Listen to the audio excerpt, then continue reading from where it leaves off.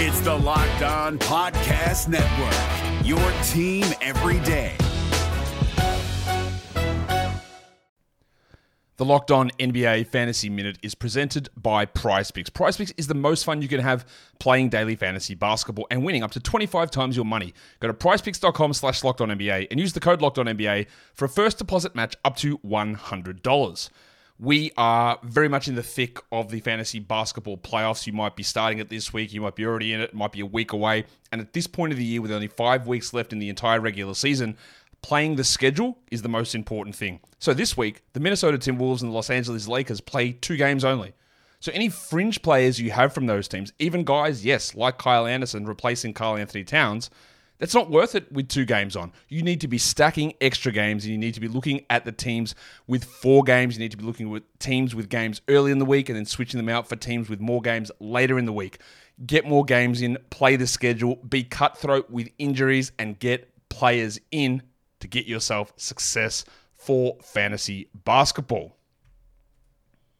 Jackson Gatlin here, host of the Monday edition Locked On NBA podcast. Every Monday, I cover the 3 biggest stories in the NBA with the local experts from Locked On. It's an awesome recap of the weekend of the NBA and a look at what's ahead. Mark your calendars on Monday to join me for Locked On NBA podcast, available on YouTube and wherever you get your podcasts. You are Locked On Raptors, part of the Locked On Podcast Network.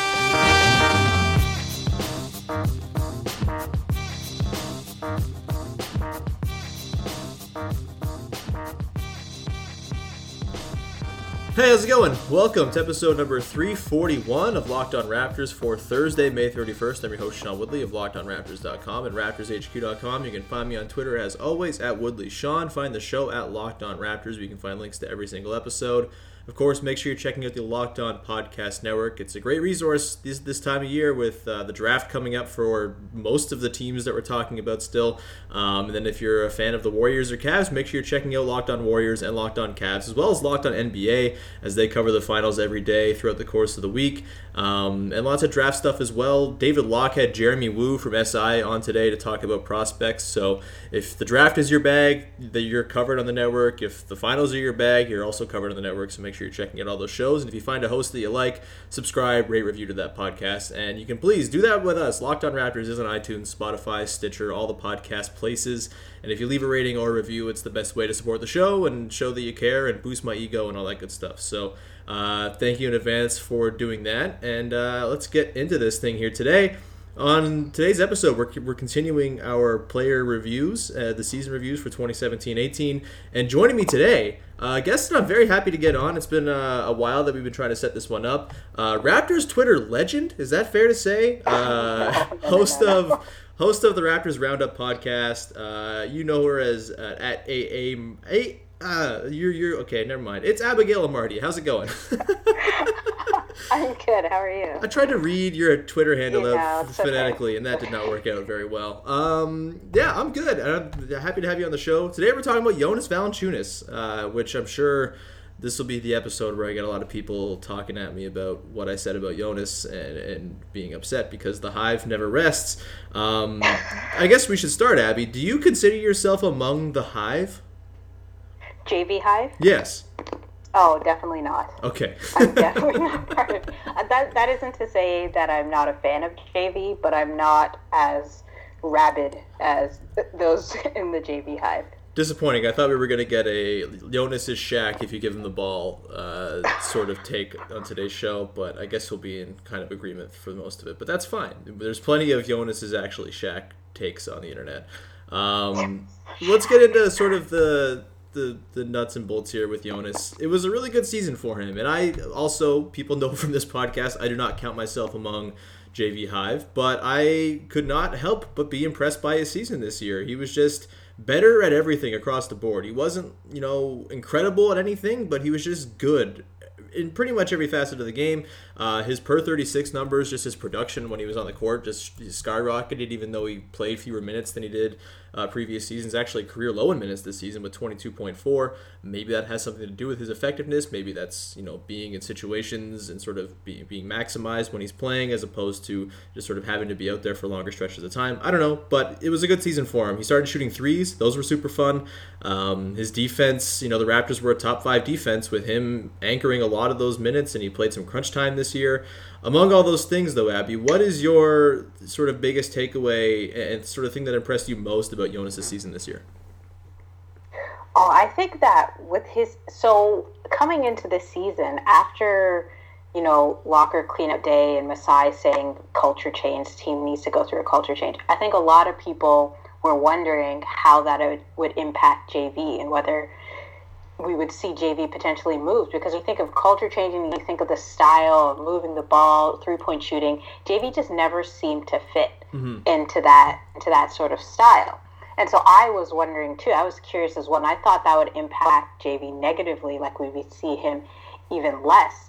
And I was just most impressed with the fact that he was able to sort of contribute to the culture change. Like, it wasn't a situation where we changed our style and it was because JV didn't get to play. No, he played a major factor. He was a key he was like a key anchor to a top 5 defensive team. And his 3-point shooting was key in helping contribute to that culture change. I think in the past, JV was kind of seen as a bit of a black hole. You pass it to him in the post and he definitely will just keep it and force a shot up. It was rare that he would pass out of the post. And so this season, his passing out of the post improved, but also his ability to contribute by making threes. I don't know. I was just most impressed with the fact that the Raptors were able to change their style and JV was able to contribute to that changing style. Hi, I'm Jake from Locked On. There's a lot to say when buying a new home or car, but really the first words you want to say are, like a good neighbor, State Farm is there. And trust me, as someone named Jake, that is a fact.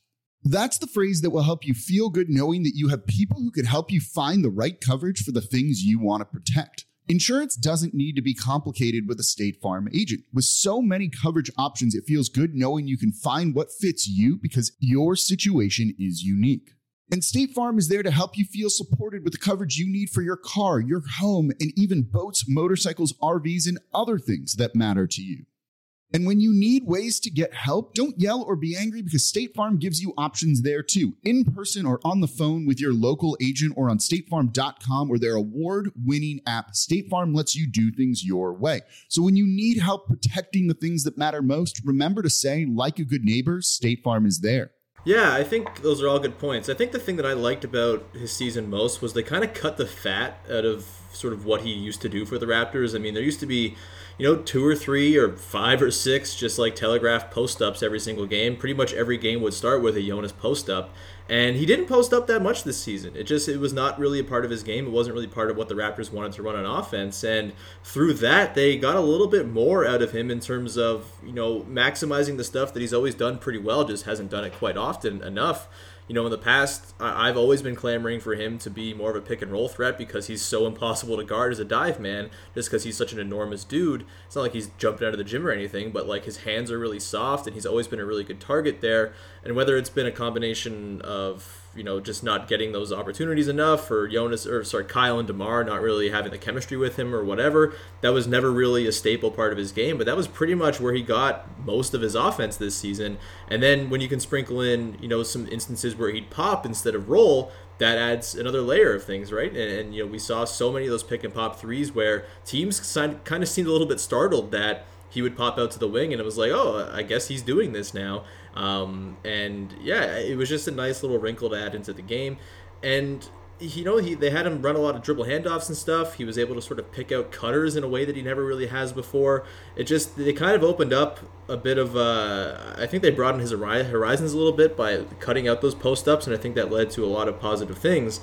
The defense is another thing I think we should probably talk about, because he has always been a problem defensively. The team is always much better defensively when he's off the court. That was still true this season, by the way. They were almost 5 points better per 100 possessions when Jonas sat, but they were passable. And the starting five was a pretty good defensive unit overall, and they were a very good defensive team, top 5 in the league, as I mentioned off the top. And I think a lot of that was built around Jonas sort of being a more conservative, sort of near the rim big, and not really getting himself into trouble by getting lost in space. You know, it used to be that they'd be more aggressive with him. He'd hedge high. He'd do the high wall thing that Dwayne Casey used to talk about. That wasn't really the case this season, and he would just kind of hang back.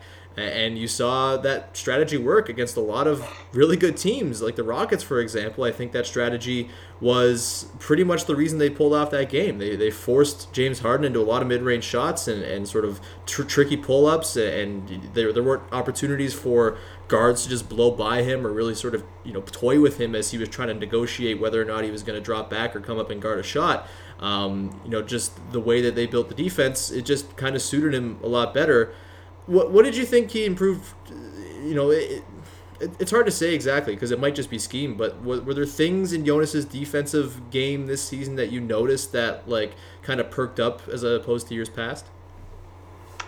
I don't, you know, it's hard to say if it's that he personally improved on certain things or if it is just a scheme thing, because I do think the scheme change is the biggest factor. You touched on it. The way we defended the pick and roll this year was just much more suited for JV's style. And yeah, the Rockets game stands out the most.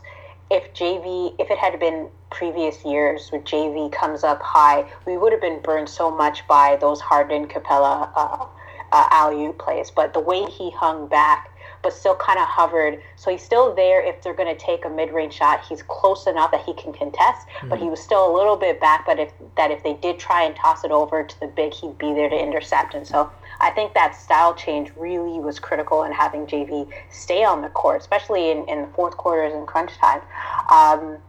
He seemed a bit quicker this year, but honestly, I think the biggest change with JV has to do more so with the schemes, because, you know, we still kind of saw in the Cavs series that at the end of the day, when Kevin Love was out there playing the 5, JV couldn't really stay on the court unless we were really exploiting the matchup offensively going inside to JV. So a situation where Kevin Love couldn't guard JV. Like, unless we were doing that, we really couldn't keep JV out there because he was still pretty slow.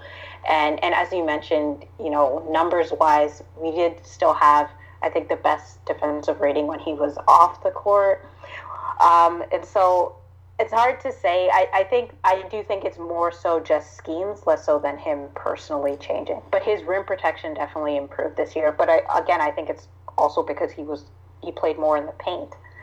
So, yeah, he wasn't chasing dudes around and having to recover. Exactly, right? He wasn't. Yeah, and maybe he just looked faster because there weren't instances where he was trying to catch up to guys where he couldn't do it. Maybe it just kind of looked that way because, yeah, I do think a lot of it was scheme. And yeah, it's so tricky with a guy like Jonas, right? I think the Kevin Love thing you mentioned is really important to sort of trying to, when you're trying to evaluate Jonas, I think you have to kind of keep. It depends on what you want to be as a team, I think, right? And against the Cavs, if you have designs on beating the Cavs and moving on, like, the only way that really worked with Jonas on the floor was in game 1 where Kevin Love was missing every single shot. And they were able to press that advantage and sort of pound the boards and stuff like that. And Jonas could score inside on Love. But when Love heated up, you couldn't match the math. And I think that's kind of the problem in here with Jonas. And I think if we're going to sort of transition this into the sort of talk about the negative stuff about him, I think it's kind of the same stuff as it's always been.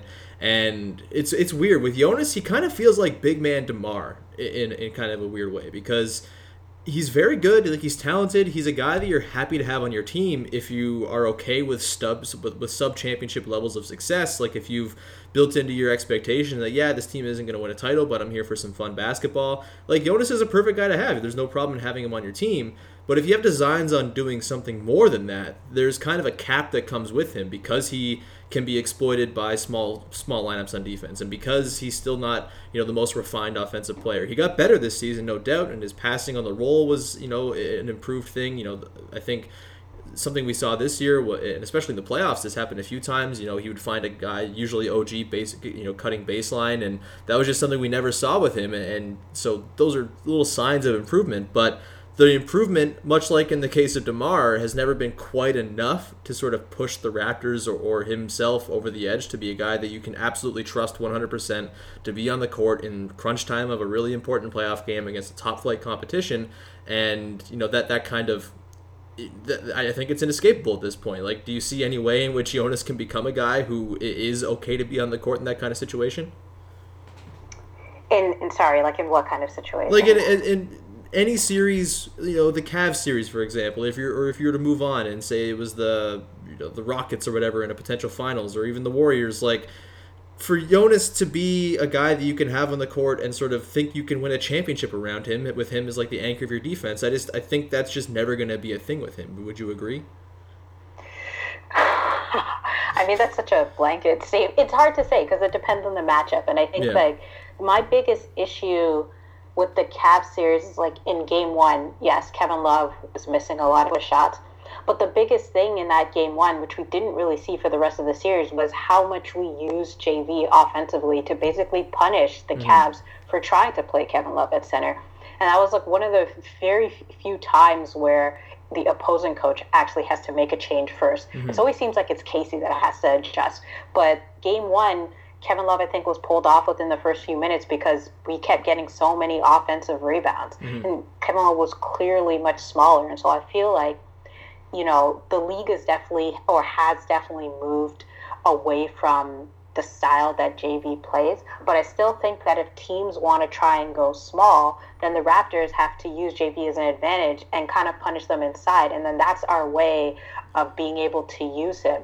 And I think that, So I don't think, no, JV definitely can't be used in a big-time series like in the finals, but I think you need to have a playing style and a coach who's going to know how to exploit JV's, strengths to be able to keep him on the court. This Locked On podcast is brought to you by Home Chef. Now that the novelty of the new year has dwindled down, how are your resolutions coming? One of mine was to order less takeout, cook more at home, but I'll be honest, I haven't been consistent. That is until I found Home Chef. Home Chef provides fresh ingredients and chef-designed recipes conveniently delivered to your doorstep to simplify the cooking experience and without robbing you of the joy of putting a dish together yourself. I'm pescatarian and they cater to a variety of dietary needs. I had this super refreshing ginger sesame salmon, a beautiful trout dish, and a super comforting shrimp and vegetable orzo dish, all of which took me less than 30 minutes to put together. For a limited time right now, Home Chef is offering all of our listeners 18 free meals plus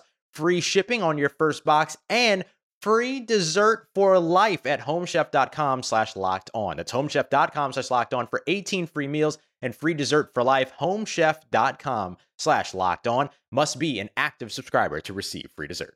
Yeah, I guess where I kind of disagree and kind of think that there's sort of a limitation that is, and again, kind of like DeMar, there's just like a cap that comes with him. I think it's just that, like I said, with Kevin Love in that series, it only worked in game one because Kevin Love was uncommonly cold and was probably still hurt or whatever was going on with him, and there was nothing you could really do about it, and it was uncontrollable that he was going to be that cold. But when he got back to sort of regular levels of Kevin Love, you couldn't really keep up with it, and it didn't really matter that Jonas was grabbing a bunch of offensive rebounds. It wasn't shaking out on the other end, and they were getting torched. Same as happened, a couple years ago or last season in the postseason when, he would come in off the bench and Channing Frye would rain threes on his head despite not being able to guard him. The math is never going to really work in Jonas's advantage because of his defense. And then just it's the way they have to design the defense around him as well. I just think if you look at the playoffs and what's become successful in the NBA, you're never going to be able to run a successful high-level playoff defense. And I think this was sort of maybe the dirty little secret about the Raptors' defense this year, and sort of the reason why they weren't very good against top-flight offenses, is that against top-flight offenses, they're good enough to sort of expose the little cracks that are revealed by a guy like Jonas being at the center of things. And if you're going to give up mid-range shots, you better be giving them up to guys who aren't going to hit them at 55%. And LeBron James can do that, and John Wall, when he's hot, can do that.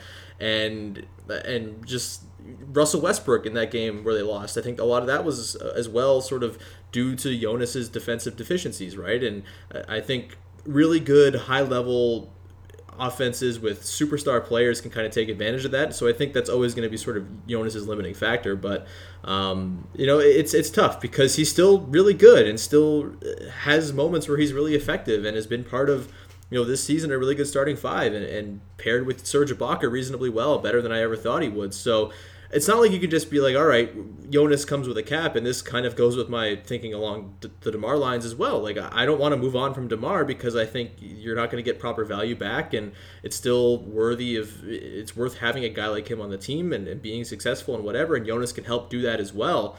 But if you're going forward looking at this summer, if you're looking at the core, I've kind of made this argument that Jonas might be the easiest guy to move of the bunch just because he's coming off a season where his value might be inflated and the contract isn't quite as burdensome. What are you sort of, looking ahead to this offseason, what is your sort of dream scenario for what happens with Jonas this summer?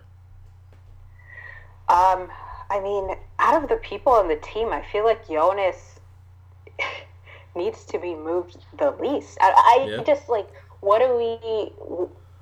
If you think we should move Jonas, like, what kind of big is it so that Serge can slide and play center, or you would want to replace another center that's a bit more mobile, like how we had Biyombo? It might just be to start Yak, and maybe that's premature. And I'm not saying I want to see it happen either. Like, I think you should definitely not be moving Jonas, and I said this last summer too. Like, you don't move Jonas just for the sake of moving him and to sort of get him off your books if you're not getting something back, but if you're in the business of keeping Fred VanVleet, for example, and you want to sort of try to duck the tax, if that's a consideration this summer, you're probably not going to be able to move any of these other guys and get fair value back, but maybe Jonas can get you something and also some cap relief, and I think that would be sort of the argument for moving him. So no, I don't think you have to rush to do it, but I don't know, could you see an argument for potentially moving on from him and sort of maybe trying to get a couple picks or something like that and some salary cap relief, and then maybe just sort of promoting up Yak or having Serge slide down to the 5 as you mentioned, or even trying Pascal at times next season in certain matchups? Like, I don't know, do you think there's enough big man depth there to maybe absorb that blow if they were to move on from him? Well, that's hard. I mean, JV is definitely still our best defender, or our best rebounder. Yeah. I think even rim protection wise, maybe you could argue that Serge is a bit better, but JV has improved dramatically. I think that it all depends on the direction we're trying to take the team. So Masai has already kind of said that we're definitely not tanking. Mm-hmm. So I think he still wants for us to compete to basically try and make the finals next year. I think if we move JV for salary relief purposes or to get picks and just promote Yak, I don't think we're going to be good enough to... If Masai is really true about us competing, if he did a move like that, like, we're definitely not going to improve the team if that's kind of the only move we do just to... Because I think I was looking at the numbers, and I think Serge and Yak actually had the worst net rating. Like, they've been the worst two-man net rating, terrible defense rate. I'm sure the sample size was probably small, but of the times that we did see those two play together, it wasn't really great, and so there isn't that much evidence to show that those two can work. I really feel like personally Serge is a bigger problem than Jonas, but maybe because he is a bigger problem, it'd be harder to move him.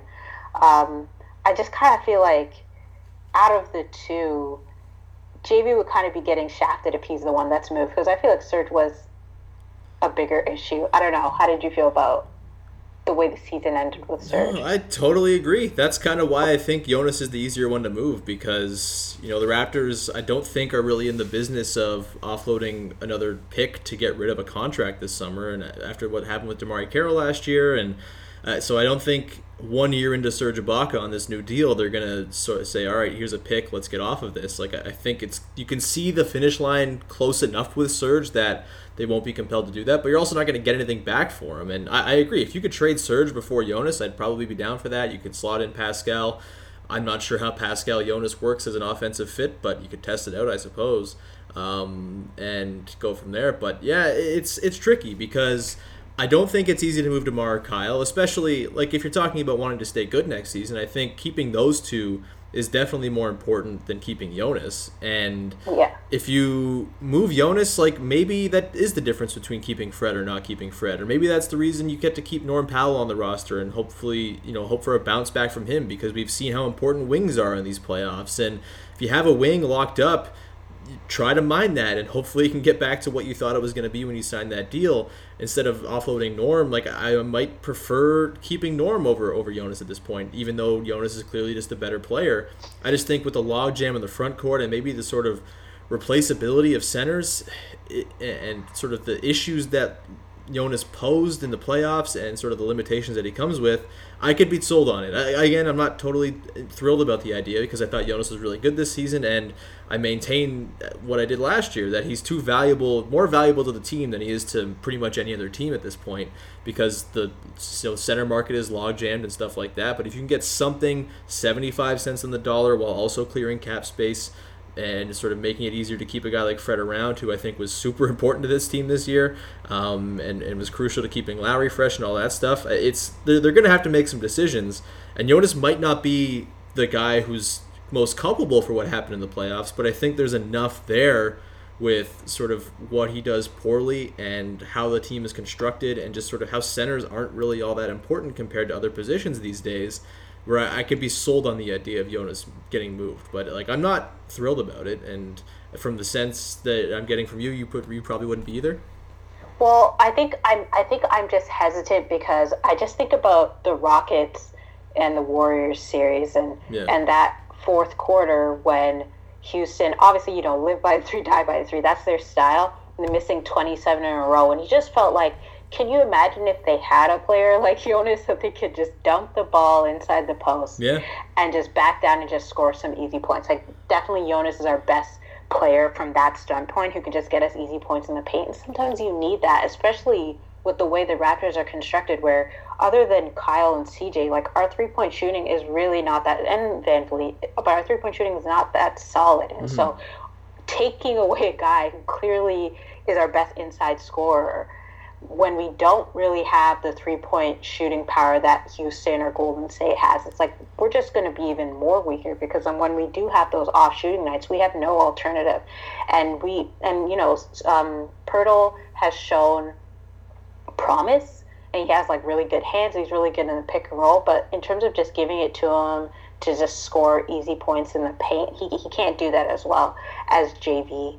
Bebe obviously can't. Pascal hasn't shown he can, and so it's just a risk, I think, just because the rest of our roster isn't great shooters, and so having his inside presence is just really important. That's where I'm mostly worried about moving on from JV. Yeah, I ultimately agree with you, I think, and like I said, I've been team run it back forever. Everyone knows that. Run it back until the sun burns out or the earth gets blown up by nuclear bombs, but so like I'm fine with bringing Jonas back. I just think if it comes down to a tax consideration, I could see Jonas potentially being the easiest guy to move. But you're right, and it's nice to have a dude who can rebound at the rate that he does and who can sort of be a mismatch problem in a certain area of the game. And it's so hard to, like, we watched that Warriors-Rockets series, and that felt like solved basketball almost. And for times it was kind of a crappy series because it was so solved and so robotic, and everything just seemed kind of pre-scripted. But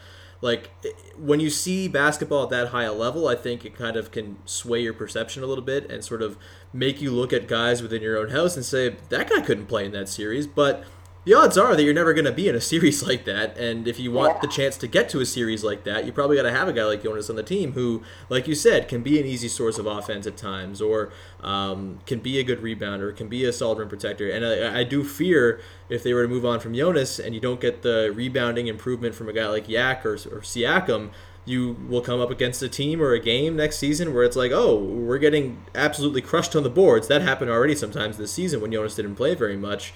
But the difference would be that, you don't have a Jonas to throw in and to sort of, quell those issues, and you kind of are sitting there just kind of bereft of a certain skill set on your roster that Jonas is really the only guy that provides it. So unless you can make like a big for cheaper big who has a similar skill set type of deal, I don't see that really happening. And I do think there's some risk in moving on from Jonas for sure. But We've gone 25 or so minutes. Do you have any parting shots about Jonas this season before we wrap this thing up? I think, in general, I think he had a really good season. Mm-hmm. I think even as you mentioned, his minutes were down, but if you just look at the per 36, he basically had career highs across the board, points, assists, rebounding. I was impressed with his passing. And I think that, another season, another off season, he'll come back even better. And so I still am holding out hope for Jonas. But if we do have to move on from him, then I think the Raptors need to go all in on a different style. Like, I think if we want to be a three-point shooting team that launches up a whole bunch of threes, I think we were third in three-point attempts this year. Like, if that's the type of team we want to be, then I think we need to kind of go in the opposite direction and move JV and just go for broke on shooters. Yeah. But if not, then I think we got to try and see if we can make JV work, because I think he's shown that he can still be a really important player for a team like the Raptors. Look, he was probably the third best Raptor this year. And I think I put him third on my season end list of team MVP. He was really damn good. And yeah, there were some problems, and he had, I think, of all regulars aside from Norman Powell, he had the worst on-court net rating. It was a plus 5.8 though. He was still pretty effective when he was out there, right? And he was probably the third best player on a 59-win team. And yes, there are issues, and like I said with the DeMar thing, there are certain caps that come with certain players, but I don't think you can sort of build your entire team around and sort of your entire outlook around what the absolute peak series look like between two of the best teams of this decade. And I feel like if he was to play in that Celtics series, for example, there's a spot for him in that series. We saw how Tristan Thompson excelled there, and Jonas is just a more refined, maybe less good defensively, but a way more refined offensive player than Tristan Thompson is. So maybe there's a role for him in that series. And I think against 26 or 27 teams, there is a role for him. It's just against the very best teams, and if you have a design on being a championship team, I wonder about sort of how far he can carry you as a third best player or anchor of a defense or what have you. But Jonas is good. He's very good. Yeah. I agree with all of those points. Yeah. All right. This has been a lot of fun, Abby. I'm glad we could get you on the show. Anything that you want to plug? Where can people find you? You guys can find me on Twitter at AAMARTEY, so AMRT1. I do have a Raptors Roundup podcast. We pretty slacking. We only put out one episode. It was kind of towards the end of the season, so it was kind of bad timing on that part. I think we'll be a lot more active next season, or if there's some great stuff that happens in the off season. But yeah, mainly you can find me on Twitter at AMRT1. If you're not following Abby, you probably haven't been on Raptors Twitter long, because as I said off the top, Raptors Twitter legend over here, and very thankful that we could get you on the show, and we'll have you on again for sure in the future as well. It's a shame that it took this long, because I'm a dumb idiot, and for some reason kept my circle of guests confined to a very small number of people. That'll change going forward, and you have definitely made this show much better and made me sound smarter, so thank you for that. Listeners, please subscribe, rate, review on iTunes. It's the best way to support the show. I've told you this spiel a million times. If you're not going to do it, you probably aren't if you haven't done it yet, but please, it's very helpful, and it takes no time at all, and it's a free show, so come on, do it. It's the only thing I've ever asked of any of you. We'll be back again on Friday. Our pal Katie Heinel is going to come on. We're going to do a season review of Fred VanVleet, so make sure you stay tuned for that. And that's about all I got going on right now is the podcast, but there'll be some writing at some point, I'm sure, maybe, if I get off my ass, but that's TBD. So until next time, thank you so much for listening, and we'll talk to you next time on Locked On Raptors. Hey, Prime members, you can listen to this Locked On podcast ad-free on Amazon Music. Download the Amazon Music app today.